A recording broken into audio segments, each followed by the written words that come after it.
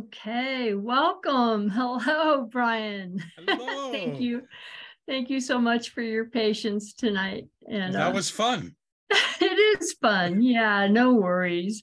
Thank you for finding your way back in and for being here and giving us your time tonight. I'm so excited to interview you. I love the Awakening Games. Oh, good. I'm so glad. I'm very happy to be here. Awesome.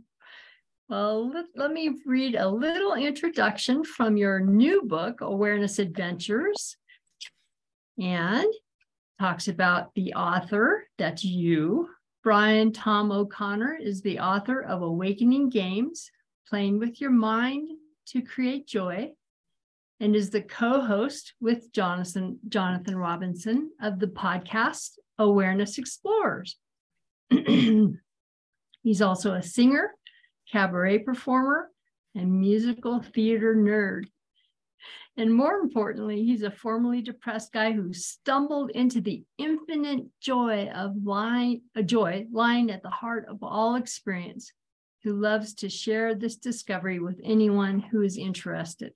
So what would you like to have us all know about you, Brian, before we get into it? I used to be miserable and reclusive and hostile, and now I'm pretty happy. That's really the main thing. I got into this looking for happiness, not necessarily looking for enlightenment. Beautiful. And so what was the original inspiration for your first book, Awakening Games? Well, yeah, actually, I think I might have misspelled it in my bio. It's Awareness Games. It was probably a typo. But anyway, I was looking for, I was acting in a play. It was called The Cherry Orchard by Chekhov. And after it was over, I was really depressed. And I had been depressed for decades. And I thought, oh, no, not again. Here we go again. And I went online and I thought, I've got to be a different sort of person than I am. And so I typed in how people change. And it led me on a really wild goose chase of all different kinds of psychological and new age and magical stuff. And then, through some great luck, I stumbled upon a website that had book reviews of I Am That by Nisargadatta Maharaj and Who Am I by Ramana Maharshi. And this was all about self-inquiry. And I started asking, who am I? I started or meditating just on I over and over again. And I started to notice that there was this underlying happiness that wasn't related to external circumstances. And it wasn't related to whether my personality was different or not. So the irony of it all is that what I ended up finding wasn't what I was looking for, how to change myself. It was what I ended up finding was noticing that there's something that's already there, that's already allowing everything that is, which is therefore unconditionally loving, which is therefore happiness itself. That's so beautiful. And it's so in alignment with what Awakening Together studies from all these masters, including the two that you mentioned, Good. Nisargadatta and Ramana Maharshi. That's just beautiful. You mentioned too that Rupert Spira was an inspiration for the Awakening Games. Could you speak more to that? Absolutely. But this was actually after I wrote Awareness Games that I learned about Rupert. My first teachers were Pamela Wilson, who was the first satsang I ever went to in New York, and Stuart Schwartz and Locke Kelly I studied with. And on Amazon, I came across people who read this book also read, and there was a book by Rupert Spira. And so I went to his website to learn a little bit about him. And he talked also about happiness. He said that what people really want deep down is happiness. And he also talked about awareness. I mean, his basic teaching is be knowingly the presence of awareness.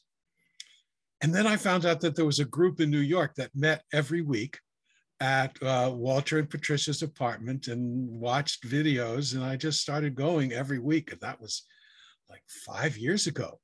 And now I'm co-host of the weekly Rupert Spira meetup with Walter that we do on Zoom because they moved out of New York. And Rupert was the very first guest we had on Awareness Explorers, because the podcast that we started with Jonathan Robinson started just with Jonathan and me talking to each other about awareness. And then we decided, why don't we invite a guest or two? And we were floored when Rupert said yes, because when I first asked him at one of his workshops in New York, he said, thank you very much, but I'm going to give it to my assistant, but she will probably say no because I get asked so many times. And we got this email saying, Rupert would like to be on. So I said, yay.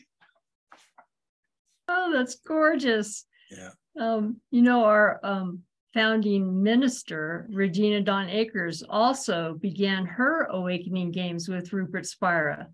It was in his book, The Transparency of Things. Yes. So I think that's very interesting. Yes. And so Regina's actually continuing with a new she calls them awakening games every week. Oh, wonderful. Yes. So your podcast, Awareness Explorers, is so amazing. I know our president minister, Jacqueline, she played a lot of those in the beginning of one of her programs. So could you speak a little bit more about the podcast and how that is evolved for you? Sure. Well, it happened again through good old Amazon. I don't mean to be to advertise them, but Jonathan Robinson stumbled upon my book. And Jonathan was a method junkie, self-described. He said, oh, wow, here's a book with a whole bunch of different methods. Because one of the things about awareness games is that one thing might work for one person and might not work for another person, or one thing might work for yourself today and not tomorrow. So I put in a whole lot of different ways to play with your own mind, to turn your attention back to the pure background. So he just emailed me out of the blue on my website and say, hey, I'm going to be in New York. Love your book. Would you like to get together? And so we did. We had dinner in my favorite Chinese restaurant here in New York. And we just hit it off. And he said, hey, you want to talk on Zoom? And I said, sure. And we started just having chats with each other every week. And then Jonathan said, hey, you want to turn this into a podcast? I said, sure. I have no idea how to do that. I just went on Google and did some research on how to create a podcast, and somehow we figured it out, and there it is. And I think we're about to publish our 125th or 126th episode. Wow, that's incredible. And the weird thing about it is I look back on all the work I put into it, and it doesn't feel like work I put into it. It feels like it just sort of happened and used me. Yes, that's beautiful. It flowed through you. Yeah. The meditations are just wonderful on those podcasts. And Jonathan's going to be our satsang guest in March. Oh, good. Yes. He's a very dear friend now. I bet. So what's the difference between your first book, Awareness Games, and your new book, Awareness Adventures? Well, the first book was sort of like a big sort of list. It was sort of a collection of individual games. And I came up with the idea of games because I used to, when I was a kid, play in my mind with things like, what if there was nothing? And see how that would make me feel. And then also my mother was an acting coach and teacher and an actress, a professional actress herself. And she used to teach these things called theater games, which are ways of improvising about characters and relationships before you delve into the script. And so I decided to sort of merge my sort of playful way of meditation with these theater games. And I thought, oh, let's just call them awareness games. But the first book is just a whole bunch of games. There's a little bit of intro and there's some tips at the end, but they're in no particular order. And so for the second book, I thought, well, let's do a few other things. Let's first talk a little about my personal experience with them. So there's more of that in there because people asked to hear about that. The other is they're sort of grouped a little more, structured by category. Like there's a section about diving into the body. There's a section about identity. There's different. So it's structured so that the games and meditations are grouped around a subject. And third of all, I decided to put in a few sort of philosophical observations that had occurred to me since I wrote the first one. So there's really two sides to the book. There's the philosophical, which is about non-duality, which is about what if there really is just one thing, the universe? Who could I possibly be if there's only one? And then the practical part, which is things you can do to connect with joy that's in the background of experience. Beautiful. I love your new book. It's, as you say, it's really categorized into specific topics, so you can go right to a specific topic. Right. It's got experiential things. It's got meditations. It's got philosophical. I love it. Oh, thank you. So thank glad you. to hear. So what was the inspiration for using imagination in the book? A lot of times you, from what I saw, you encourage us to use imagination. How does that inform how you do these games? Well, it sort of goes back to like when I first would start, when I was a kid, using my own imagination to imagine, like the example I gave, what if there was nothing? But it also comes around to when I first started to look into this, my mind would argue. Like, let's say someone would say,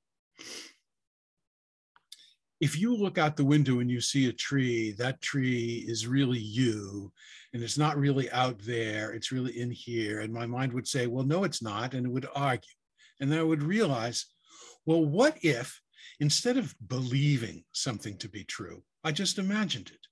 Like, what if it's the universe looking out my eyes right now? It's everything, just as it's looking out through billions of eyes simultaneously. Who cares what, don't necessarily believe it's true because that activates up here.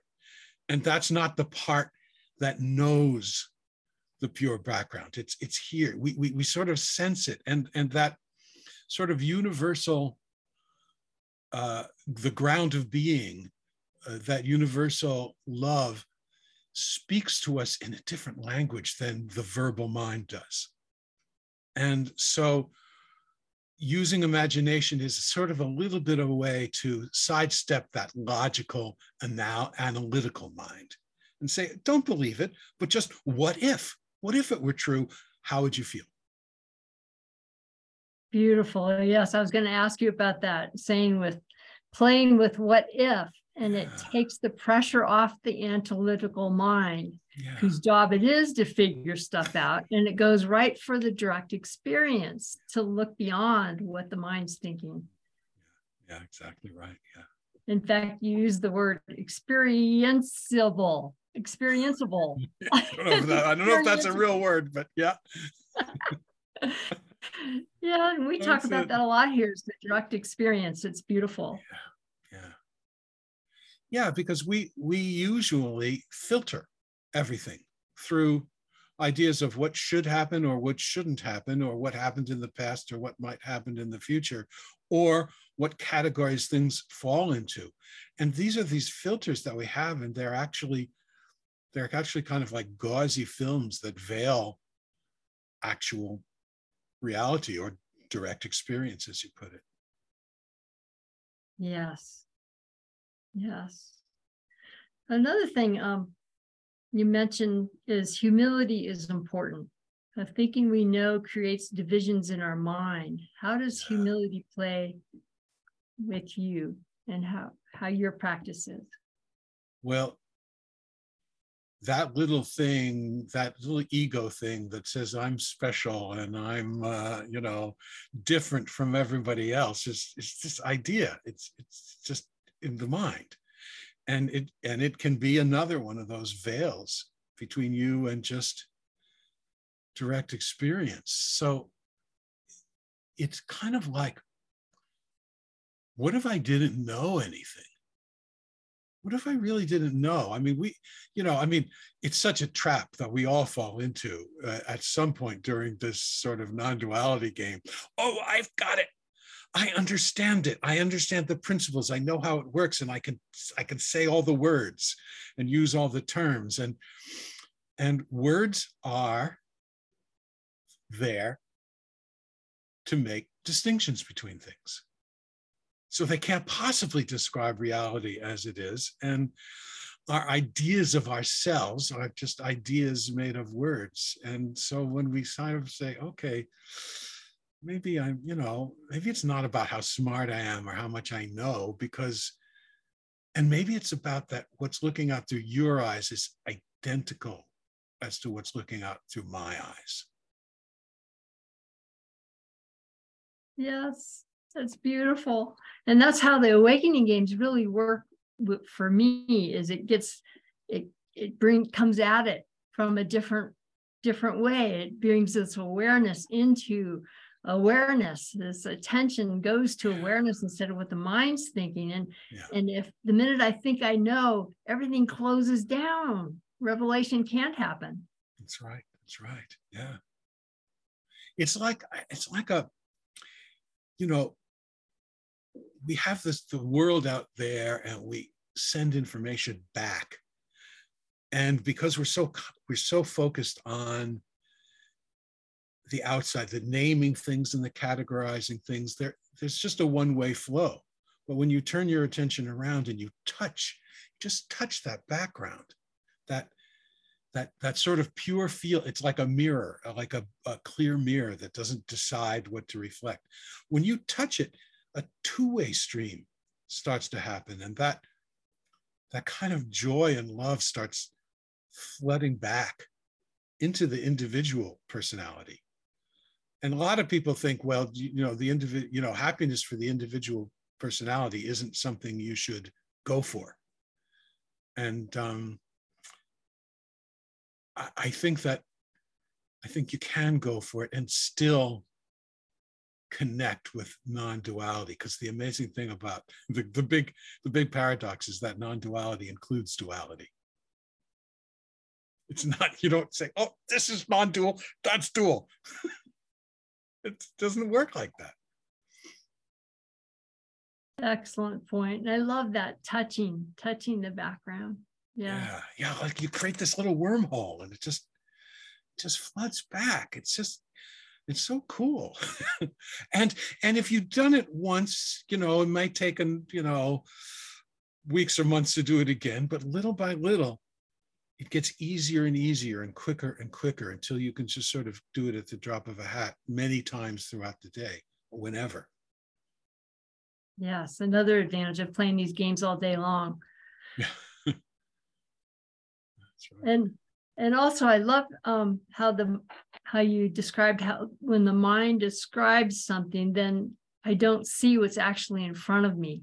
Say I see a tree, and then I define it. It's a ponderosa pine. It's got this going on. It's got that going on. Well, what can't I just see? What is actually in front of me is an expression of life.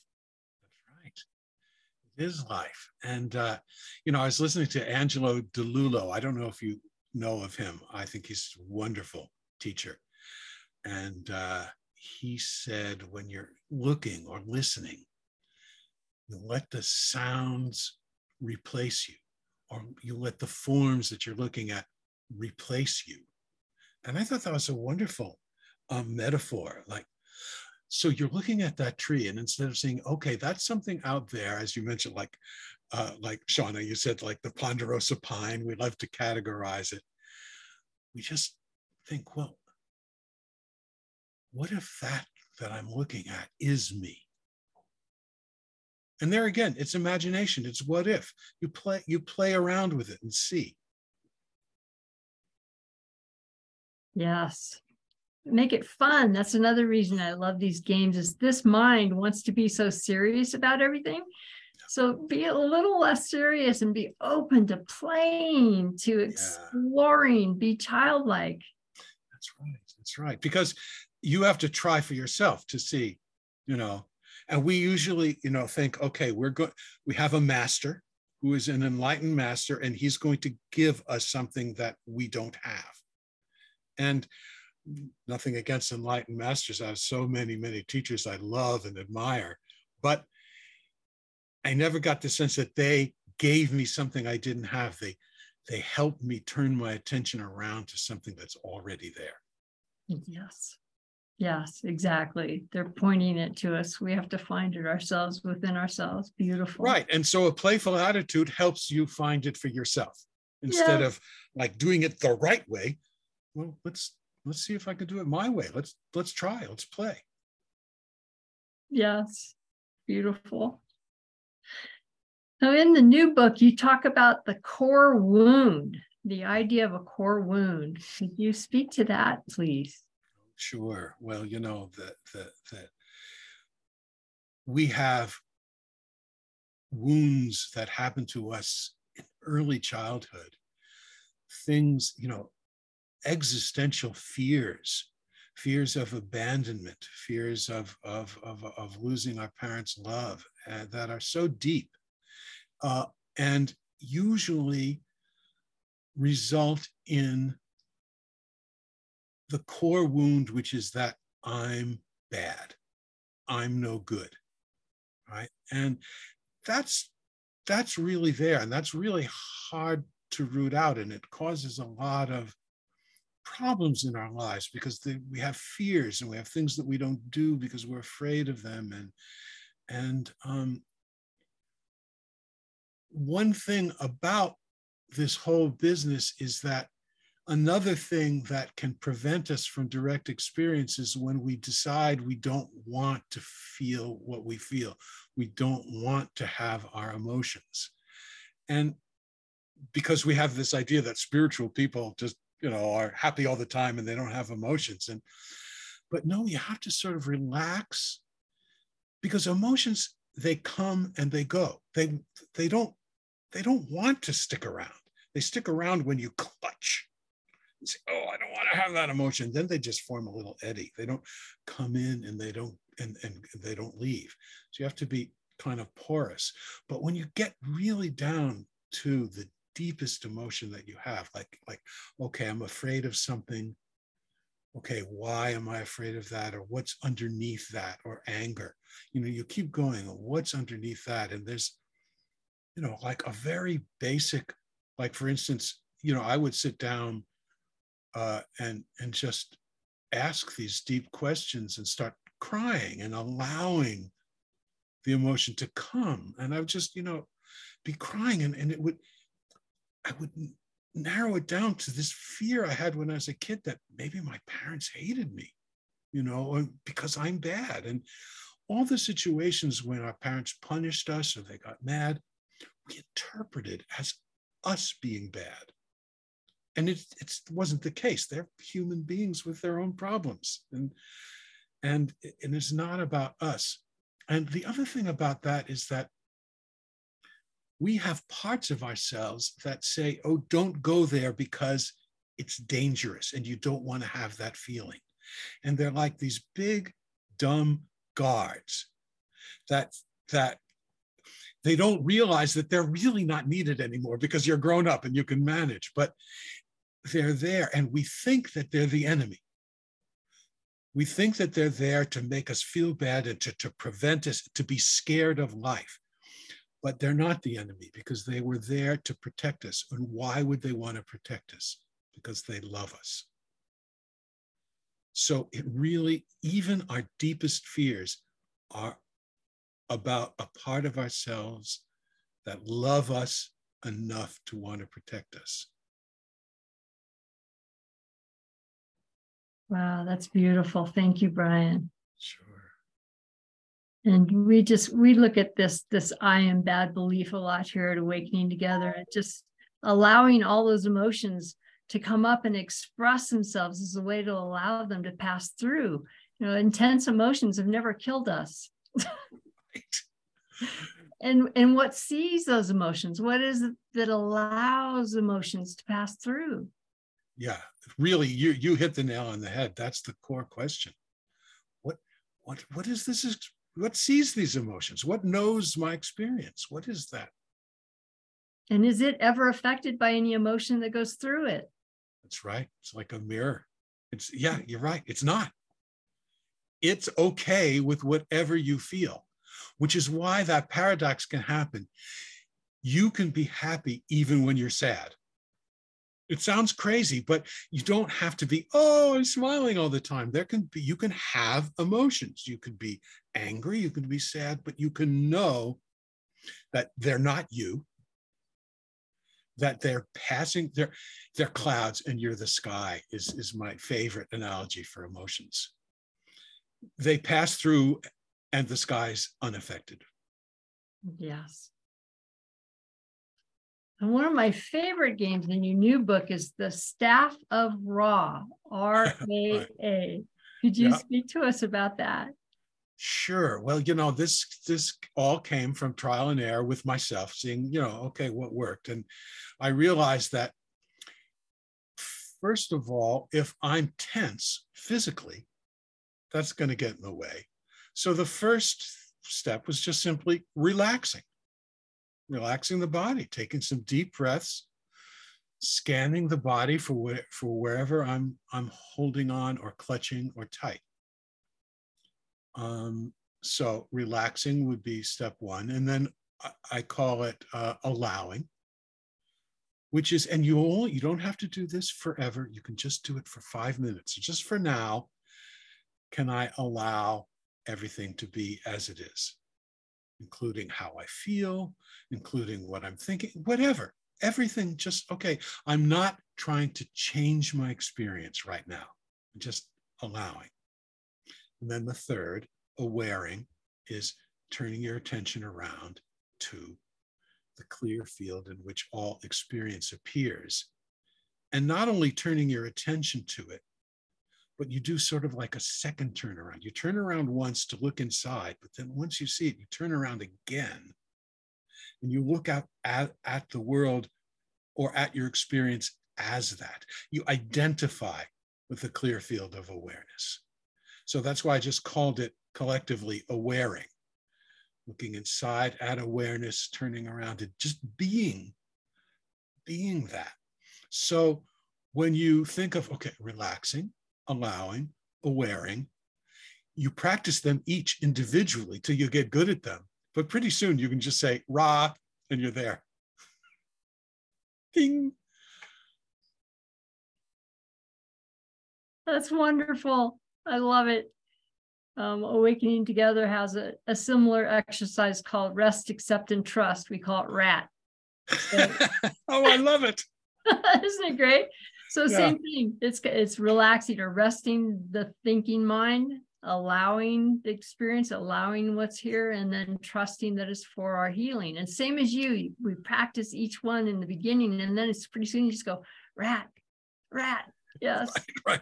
I used to call it schwooming because like I used to go schwoom, yes, and that's there, but that's not quite as mnemonic. But I love rat. I'm going to try that one myself. And schwooming was one of my favorites in your first book. Oh, I had that. Thanks. Oh, I have it all highlighted and underlined. Yeah. Oh, that's so cool.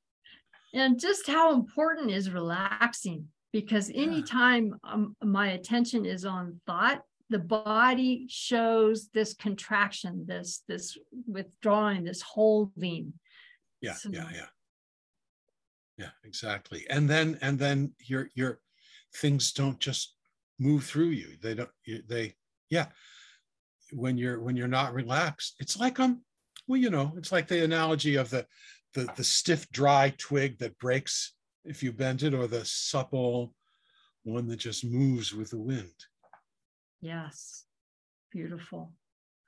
So how about we open it up to see if anyone else has questions? Oh, great. Okay, would anyone like to, if you could put on your electronic hand if you have a question for Brian? Rhoda, please. Hi, Brian. It's a pleasure to meet you. Thank you. Rhoda. I had heard you say early in the interview, or maybe it was the way Shauna described you, and I had read in your books that you often describe yourself as formerly depressed. Right. So I was wondering, I am curious about the transition. What did that arc look like? Maybe you could take us through that. Sure. Well, I certainly have to admit that I did go through years of psychotherapy, and that definitely took the edge off, because basically it was a safe place to have your emotions. But it didn't go all the way for me. It didn't go all the way until I learned the sort of the self-inquiry part of it, the being awareness part of it. But once I learned that, I realized that we think of depression as a separate emotion. And I don't think depression is an emotion. I think depression is a strategy not to have emotion. So we don't want to feel anger, particularly. We don't want to feel anxiety or fear. And so we come up with ways to dampen ourselves, to sort of like put a lid on everything. And then we don't experience life fully, because we've got, everything sort of tamped down. And I know for me, when I was depressed, I was really tired all the time and slept a lot. Although I know for some people it's the opposite. When they're depressed, they can't sleep. But for me, it was all I wanted to do was sleep. And it really was a combination of the knowledge that you had to have your emotions, you had to allow them to be there, and the ability to look at the clear background in which they appear. And little by little, depression sort of faded away. And I realized, oh, wow. Even if I'm, angry at something, or even if I'm anxious about some practical thing or afraid, I'm not depressed about it anymore. I'm not, my life isn't like on hold. Just, oh, okay.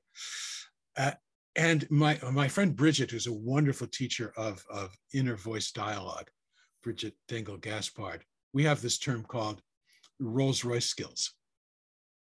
Like, that, okay, when it comes around, you have the tools now.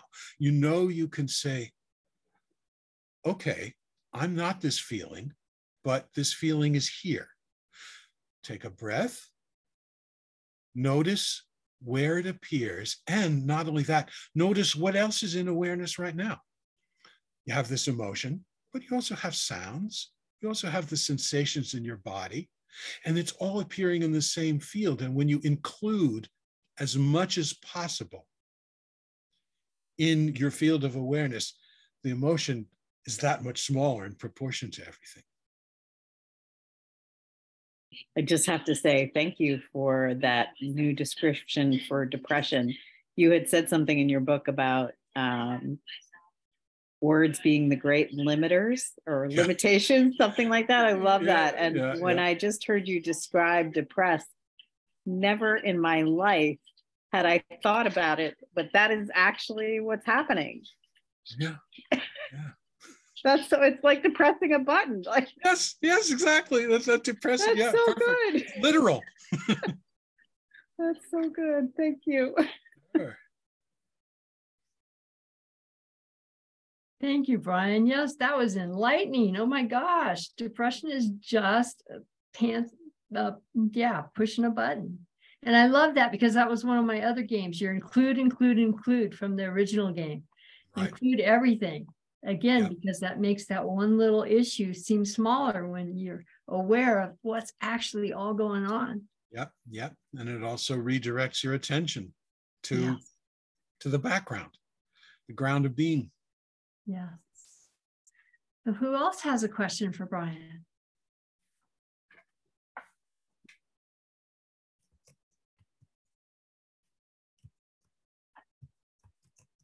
Nope. Nobody at this moment. Okay.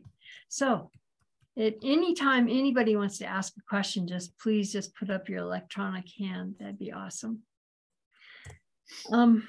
Let's see.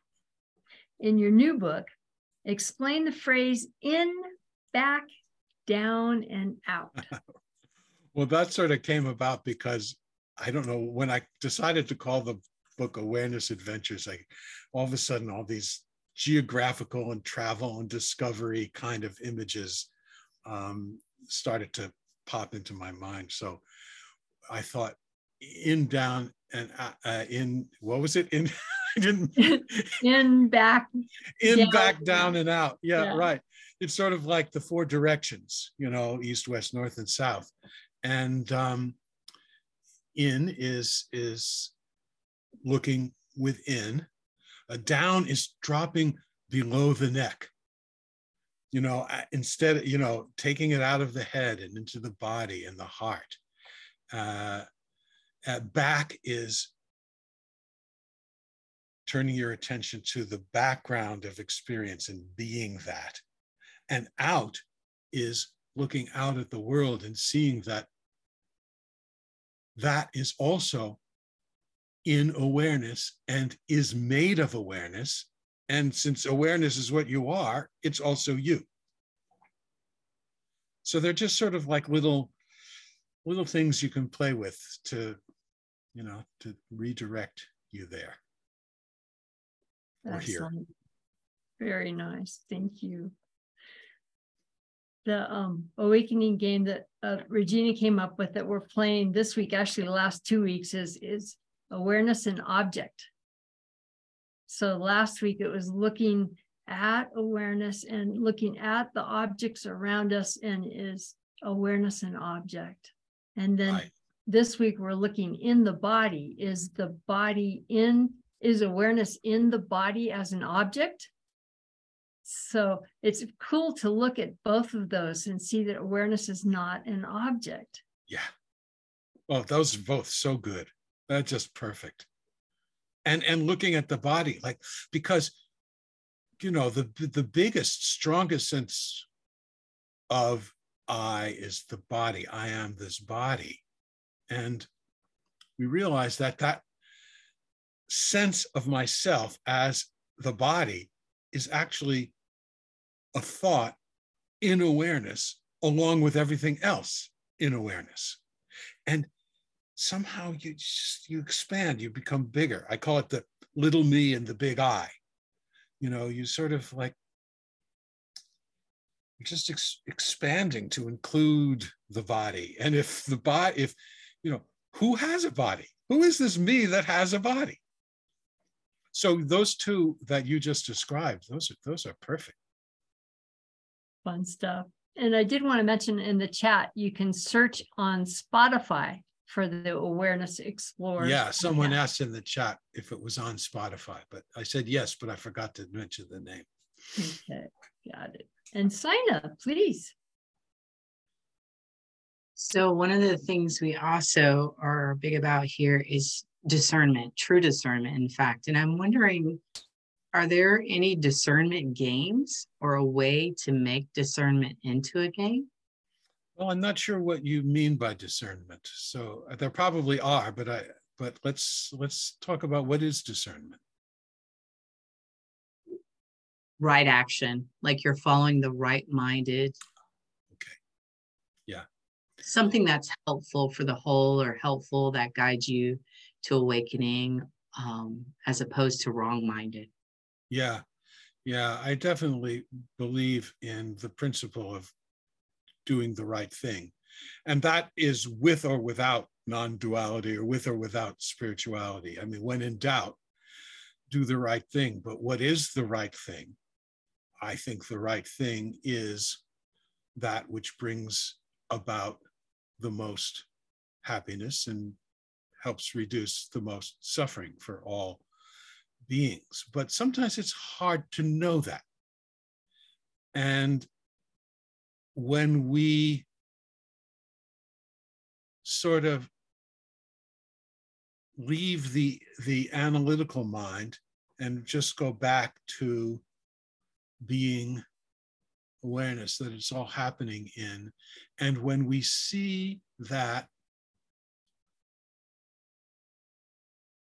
if awareness has no qualities of its own, and the awareness looking out of your eyes has no qualities of its own, then they're identical.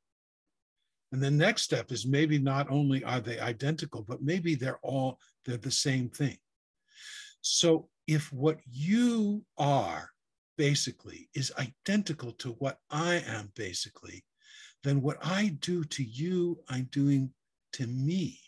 And this can inform the choices we make in the world when we interact with each other, because it will come out of unconditional love. It's, it's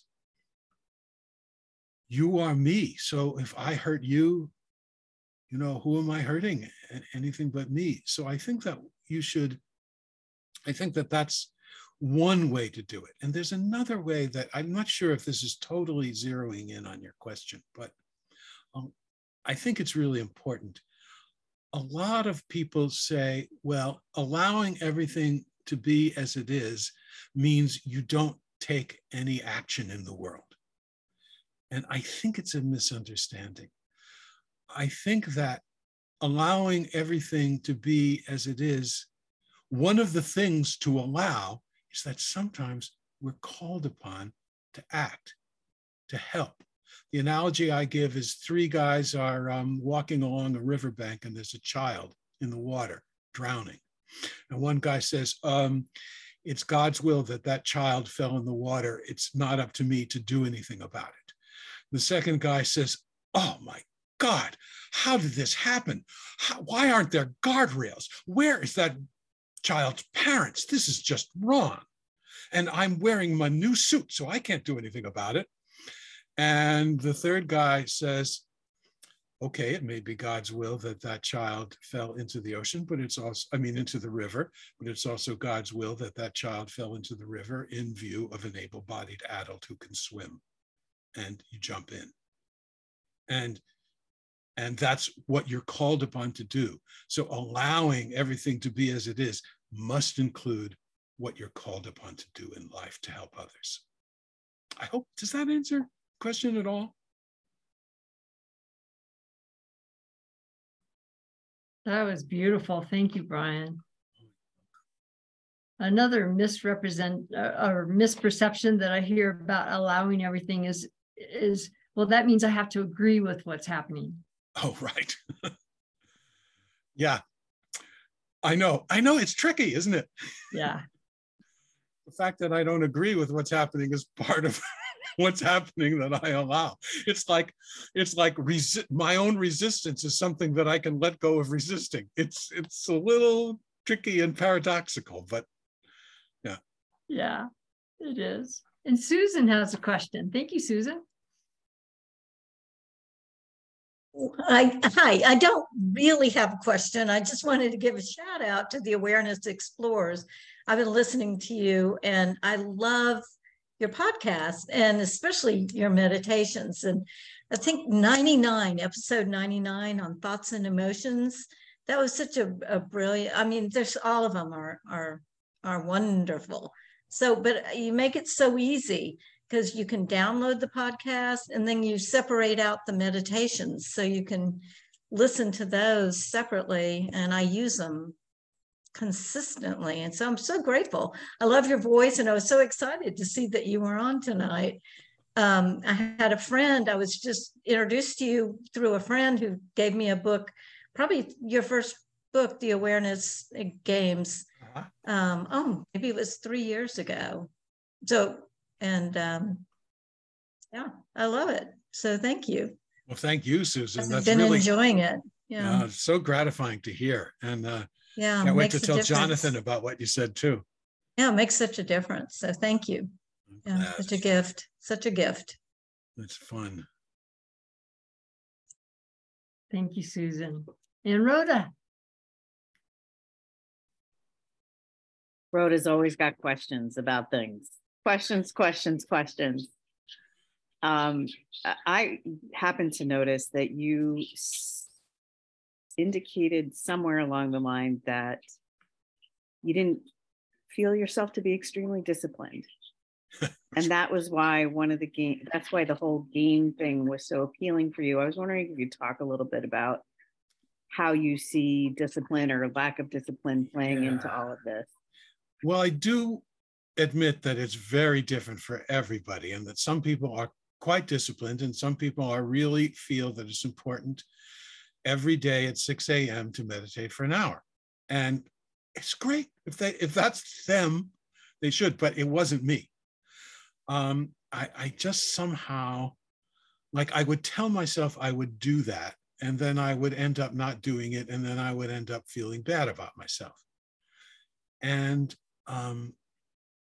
then I started studying with Lot Kelly, who was a wonderful teacher here in New York, who studied with many Tibetan Buddhist teachers as well as with Adyashanti. And he used to talk about small moments many times a day. And I said, well, you know, he's right. I can, even if I'm not good at picking the exact same time and the exact same length of my meditations every day, that doesn't mean that anytime I feel something I don't want to feel, I can't do the inquiry. I can't ask, what is this being experienced in? I can't direct the attention and then identify with the background. And so I realized, well, okay, instead of despairing, in other words, I fell back into the trap of, oh, I'm not the person who can have this discipline. And then I felt bad about myself. And then I thought, how am I going to change myself? And I fell back into the same old trap. How do I fix myself? And so, but I was determined. I mean, being happy was my one goal in life. And I had a educated guess that this self-inquiry, this shift in identity was the key. But I came up with my own ways to sort of circumvent that lack of discipline by giving myself triggers throughout the day. Like, as soon as I had an emotion I didn't want, ask the question, drop into the background, be awareness. Or as soon as I walked into a spiritual bookstore, oh, maybe it's not something I need from those books to come into me. Maybe it's something, or simply every time I walk down a long hallway. I mean, I worked in an office building in New York, and I live in an apartment building. So walking down a long hallway was something that happened many times a day. So I just used that little trigger. And I would imagine the hallway moving through me instead of me moving through the hallway. So I just found my ways to sort of like, okay, I can do this without the self-discipline that other people bring to it, because it's not in my nature, but it's not in any way to put down people who have that discipline, and I admire them. I just really appreciate the playfulness of your approach to, you know, discipline. And the example you just gave, I just kind of went, wait, what? The hallway moving through me. Let me try that. Yeah, right. It's good on buses too.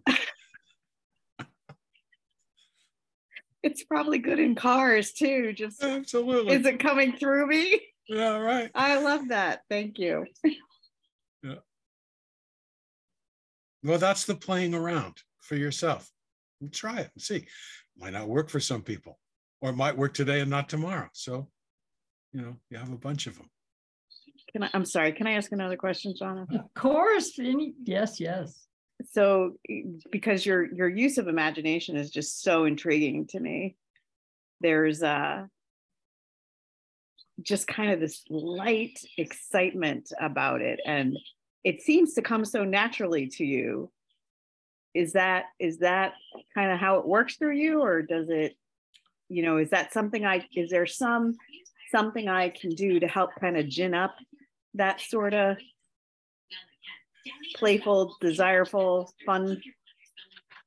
Well, probably are a bunch of things. It didn't always come naturally, so you have to know that, you know, sort of be patient.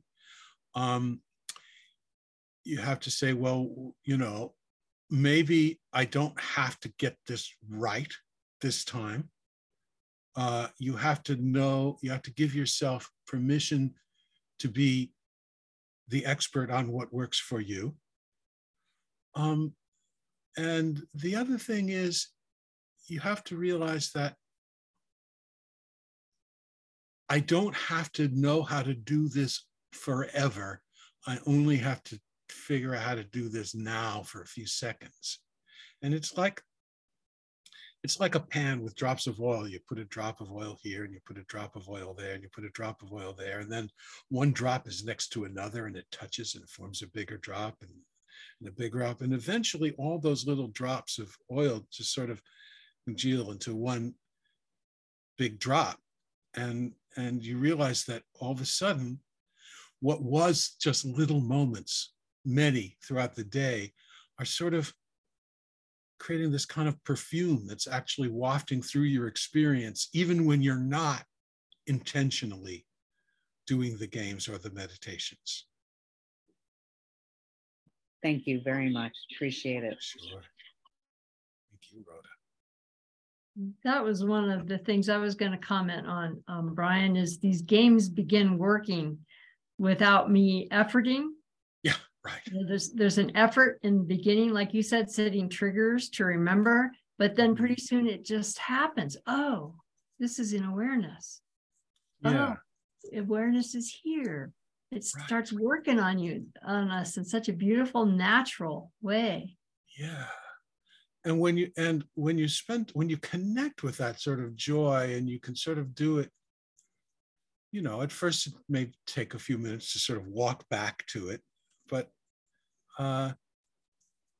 when you sort of get into the habit, and you can do it a little bit more effortlessly, it starts to pervade your whole life and experience, even, well, I guess I already said this, but even when you're not doing it.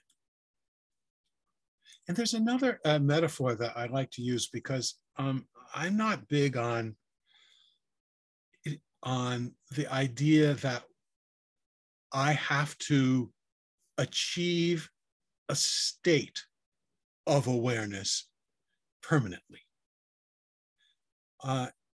And that's something that will help when you sort of let go of that idea. That helps with the lightness. And the metaphor I use for that is an infinitely refillable water bottle.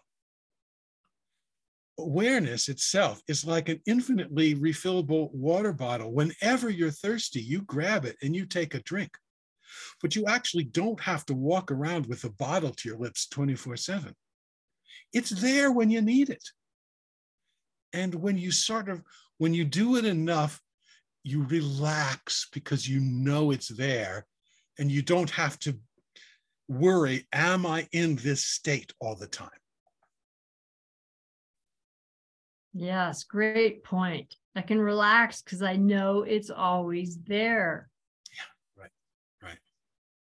Beautiful. And then another fun thing, the very last of your new book, Awareness Adventures, you have Dorothy's Discovery.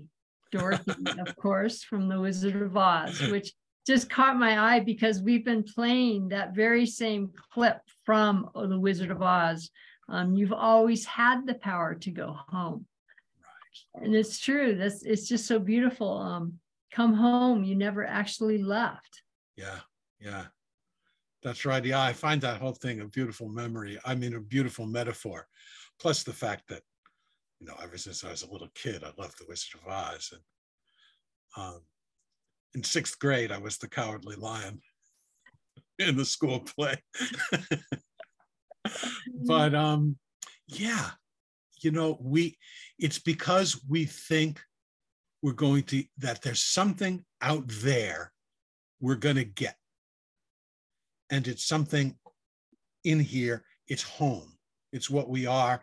It's already there. It's always been there.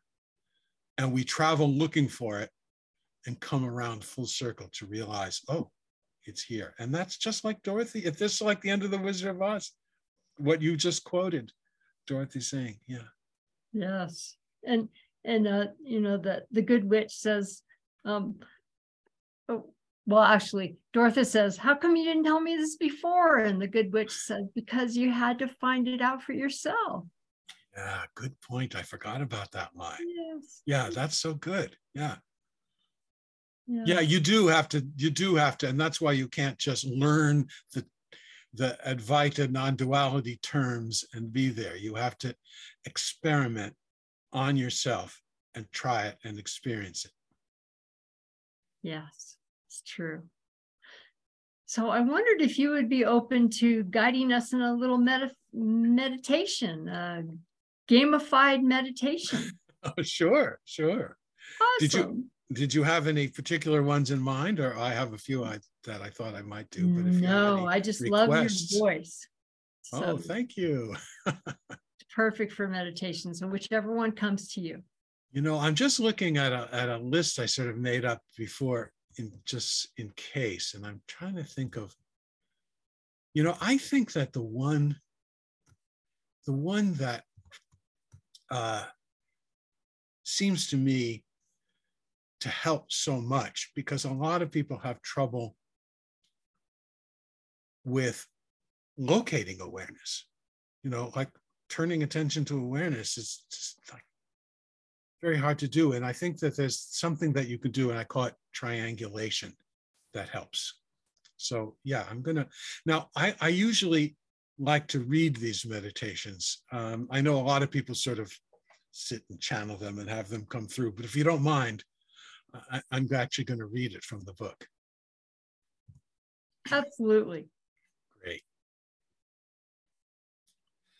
Okay, so first, take a nice, easy, deep breath and notice if there's any tension, holding, or clutching in your body. And gently let them soften and relax. And starting with your eyes closed, listen to the sounds around you. Maybe the hum of a fan or a heater, or the sounds of traffic or birds or wind outside, or the sound of my voice.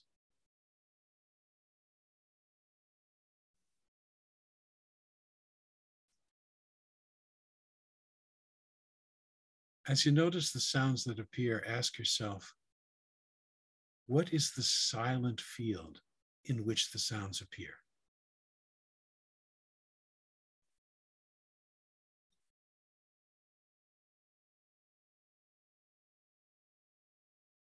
Notice each sound separately and ask the question, what is the silent field in which this sound appears?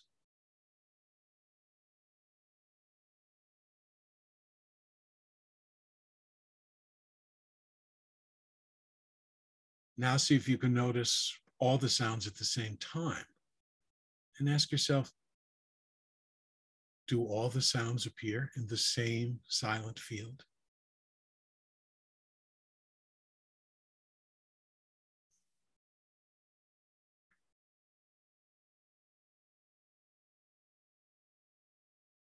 Then notice your bodily sensations, the feel of your body on the chair or your feet on the floor. Or maybe there's a breeze on your skin, or the rise and fall of your belly as you breathe.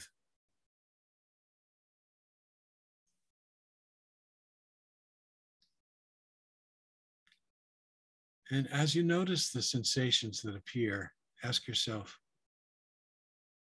what is the empty, spacious field in which these sensations appear?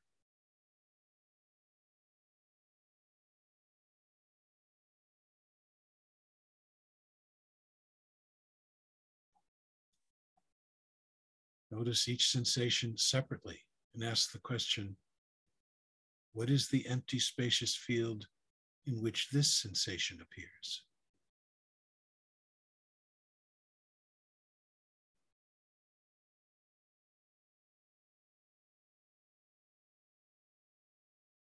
Now see if you can notice all the sensations at the same time. And ask yourself, do all these sensations appear in the same empty, spacious field?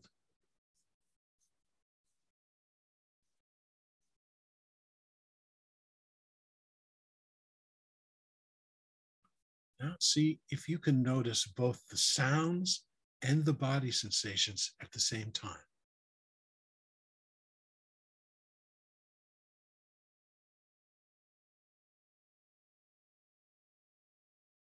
Ask yourself, is the field in which sounds appear the same as the field in which sensations appear?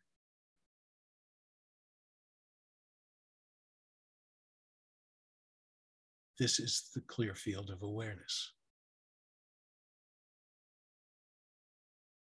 It's not two different fields. It's one field. Sensations of the body appear, sounds appear together.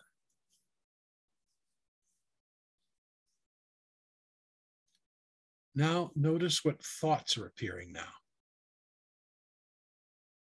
Just imagine for now that the thoughts are coming from somewhere outside of you and are projected on a blank screen inside you. Imagine that that screen has both sound and subtitles, so you can either hear or read each thought that appears.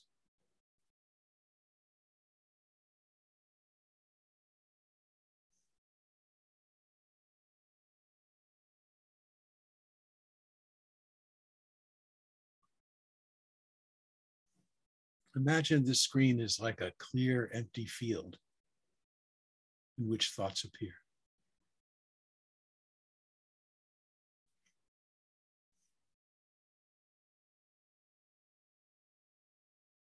As you notice the thoughts that appear, ask yourself, what is the blank, empty field in which these thoughts appear?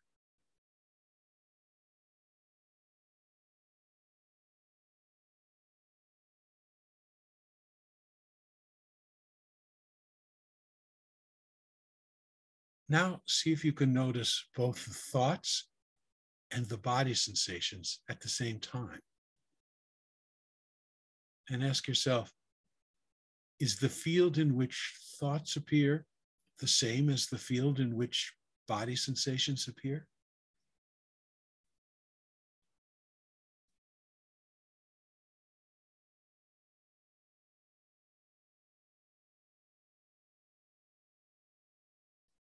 Then see if you can notice both the thoughts and the sounds at the same time. And ask yourself, is the field in which thoughts appear the same as the field in which sounds appear?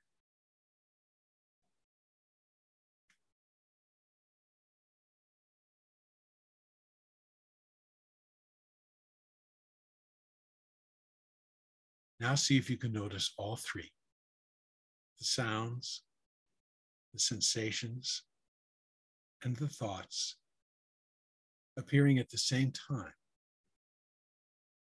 And ask yourself, are these all appearing in the same clear, empty field of awareness?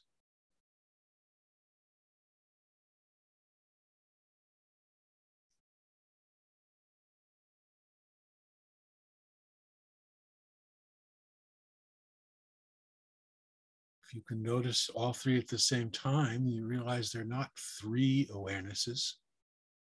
It's just one clear, empty field in which all three of these experiences appear.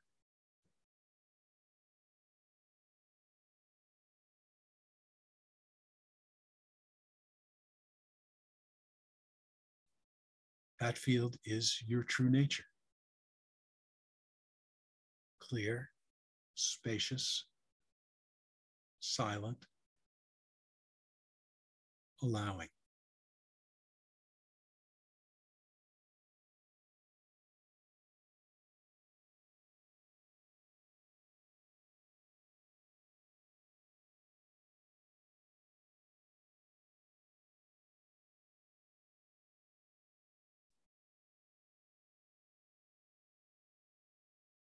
Now, if your eyes are closed, gently, at your own pace, open them again and take another nice, easy, deep breath.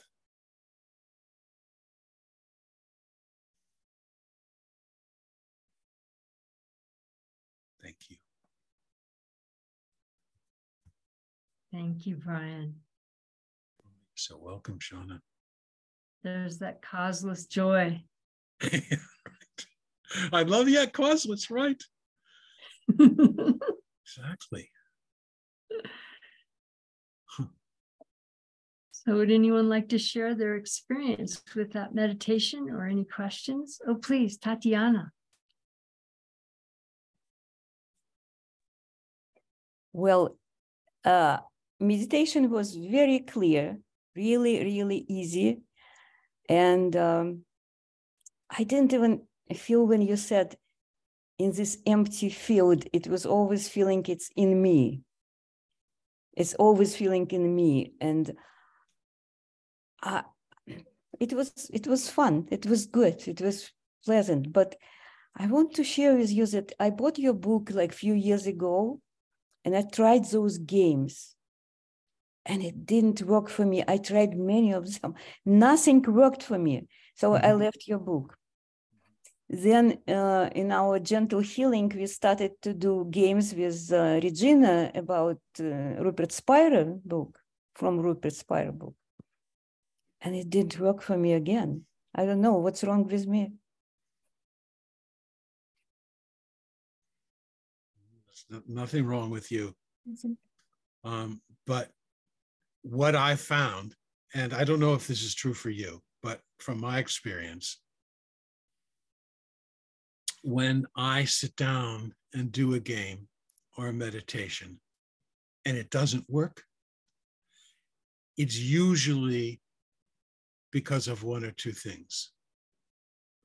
It's usually because something is going on that I don't want to be happening and I want it to change. Or some experience that I don't have now is something I'm hoping to have. And that's usually what's happening. And so when I just say, okay, what if I had absolutely no expectations of this, no desire to change anything, no effort, no intention, a result, and that's when all of a sudden things start to sort of ease up. As a matter of fact, just doing that alone is enough. You don't even have to keep going with the game. I appreciate that a lot, because I do recognize that in the morning, my meditation like flows so easily for an hour and more and so on. And sometimes I do it at night. It never happens because probably stuff accumulated during the day and I expect it to happen and it doesn't happening. Yeah. Thank you so much. Yeah, that Sure, was cool. thank you for the question. Beautiful question. Thank you, Tatiana. Anyone else like to share their experience with the meditation? Or any other questions? I'll experience your meditation. In the beginning, it's so funny because I've noticed this before. Attention wants to land on one experience, the sound, and it doesn't want to include the sensation. Or it'll go to the sensation, it doesn't want to include the sound. And so I just really relaxed. For me, the key was to relax. And then you said something about not being three different awarenesses. It's all within awareness. And then something inside relaxed. Oh, and then I could be aware of it all at the same time. Mm-hmm. So that's a fun one. I'm going to play with that. Thank you. Good.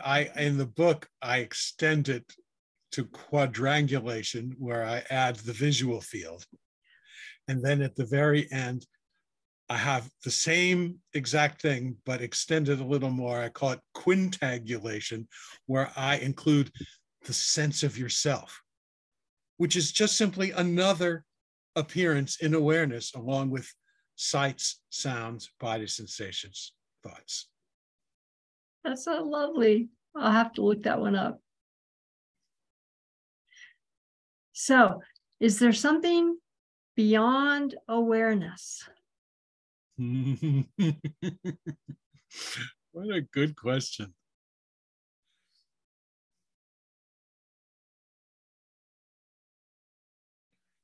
I don't really know. My guess is no. Everything is awareness. Awareness is all there is. Or you could say consciousness, if you prefer. But it doesn't mean, I don't think there is. And yet at the same time, there's a sense that every time I look there and be there and identify with it, it deepens in some way. And my mind can't quite describe why that is, but it's I sense it. What do you think? Is there something beyond? Well, it's beyond words. So I think words, for me, the closest it would come to is isness.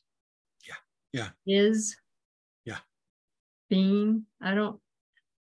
It doesn't seem like that needs awareness. It already is. Yeah. Yes, absolutely. Because you now have let go of the idea of awareness as a thing, and you're just being. So yes, I think that's probably the perfect answer. Yeah. Of course, I don't know. Well, that's because you're humble, right? Yes. But it's also because you know how to drop down out of the analytical brain, which is useful. You don't get rid of it. You use it to plan when to get to the airport, when to leave for the airport, but it's not useful for connecting with your true nature. Yes. We're learning to use the mind as a tool instead of the mind using us as a tool. Right, exactly. Anyone else have any questions? I'm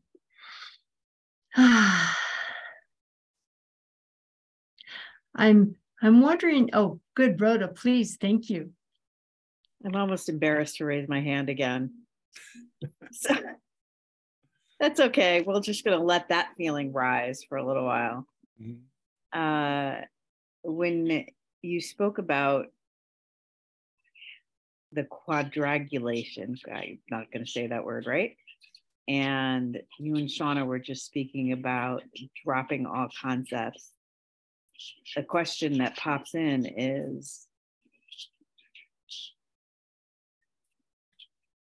in everyday living, part of the way that it feels like disconnection happens is the popping into the analytical mind and staying there. So what tools, or do you even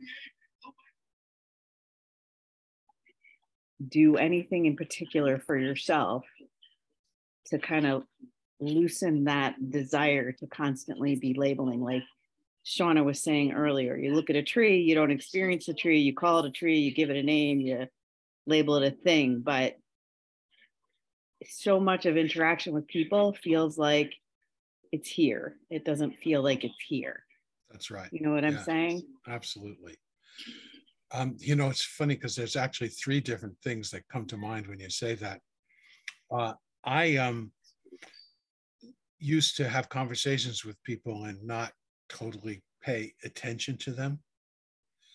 Partly because I would become fascinated with their faces. I get so interested in people's faces, and I just look at them, and I stop listening to the words they say. And then when I just said, well, okay, that's not good, because I want to have a real conversation and connect with this person. When I started experiencing them from awareness. So I would, and it seems counterintuitive, I'm turning my attention away from them into the awareness in which their words appear. For some strange reason, I had no trouble paying attention to the words that they were saying and getting their meaning and understanding them and connecting with them. So I find being awareness helps to connect with people. And the other thing is the body. That would be the other tool. Because when you notice your body sensations, a body sensation can only be experienced now. It's not in the past, it's not in the future, and it can be experienced wordlessly. So wordlessness and combined with noticing body sensations is the quick, best, easy way to get out of your analytical mind. And then the last thing is a game I play called The Circle of This. And I imagine there's a circle. And in the circle is this. And what I mean by this is now, here, this. Now, period, here, period, this. What's happening now, what's happening here. And what's not this is thoughts about the past, thoughts about the future. And so I just play a game. I say, okay, I'm in the circle of this. How long can I stay here? And your mind takes you to the past. Your mind takes you in the past, into the future, and you just gently bring it back into the circle of this, which is now, which is here. And again, wordlessness really helps, and body sensations, even in that game. It just keeps coming back in what you said in your book about words being the great limiters or the great limitations. Yeah, they're handy little tools of separation. They're there to make distinctions between things. Poison, not poison, danger, safety, and they're useful. But if there's only one thing going on, then they can't adequately describe ultimate reality. And you called it Circle of This? Circle of This? Circle of This. Circle of This. How long can I stay in the circle of this, meaning just this, now, here? Fabulous. Thank you. Giving it back to you, Shauna. Thank you, Rhoda. And I just wondered, we just put the 2 links into the chat for your 2 websites, playawarenessgames.com and awarenessexplorers.com.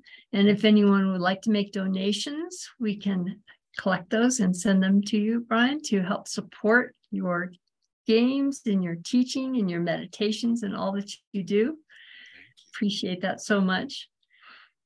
And I just love that the emphasis in your new book. There's at least 2 emphases in your new book, the philosophical and the practical.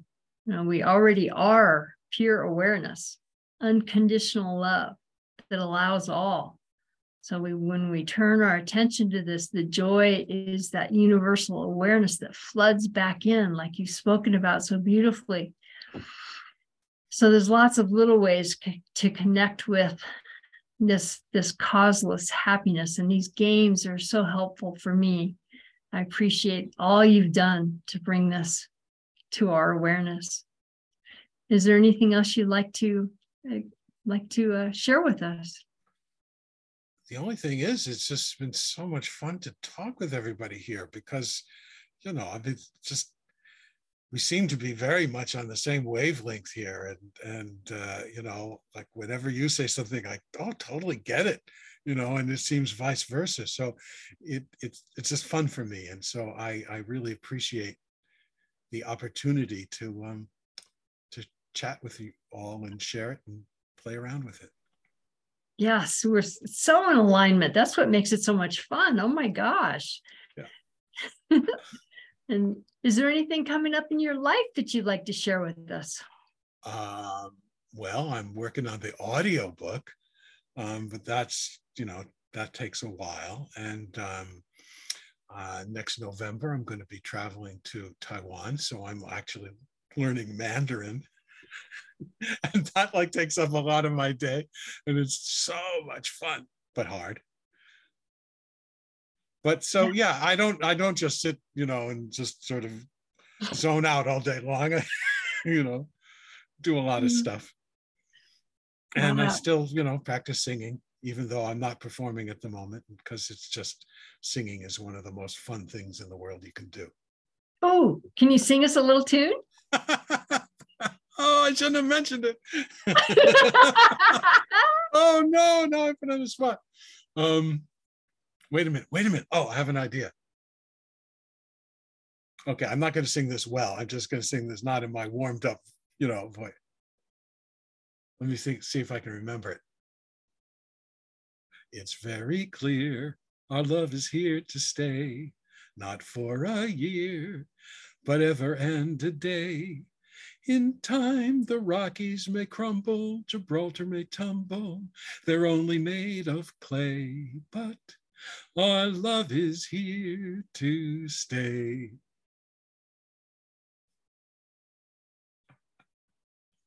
I always thought that great song by George Gershwin was like a non-duality song. That's awesome. Yes. But Glenn Genoway, that's in the room here, and his love Yolanda, they have Sounds of Awakening once a month where they invite guests to come on, and Yolanda sings and she writes her own music. So we'd love to have you join us on Sounds of Awakening. That sounds like fun. Yeah. I'll have Glenn get a hold of you. Sure. Fun. Okay. Are there any other questions or comments? Glenn has his hand up. Oh, thank you. I didn't see it because of the spider. Thank you. Go ahead, Glenn.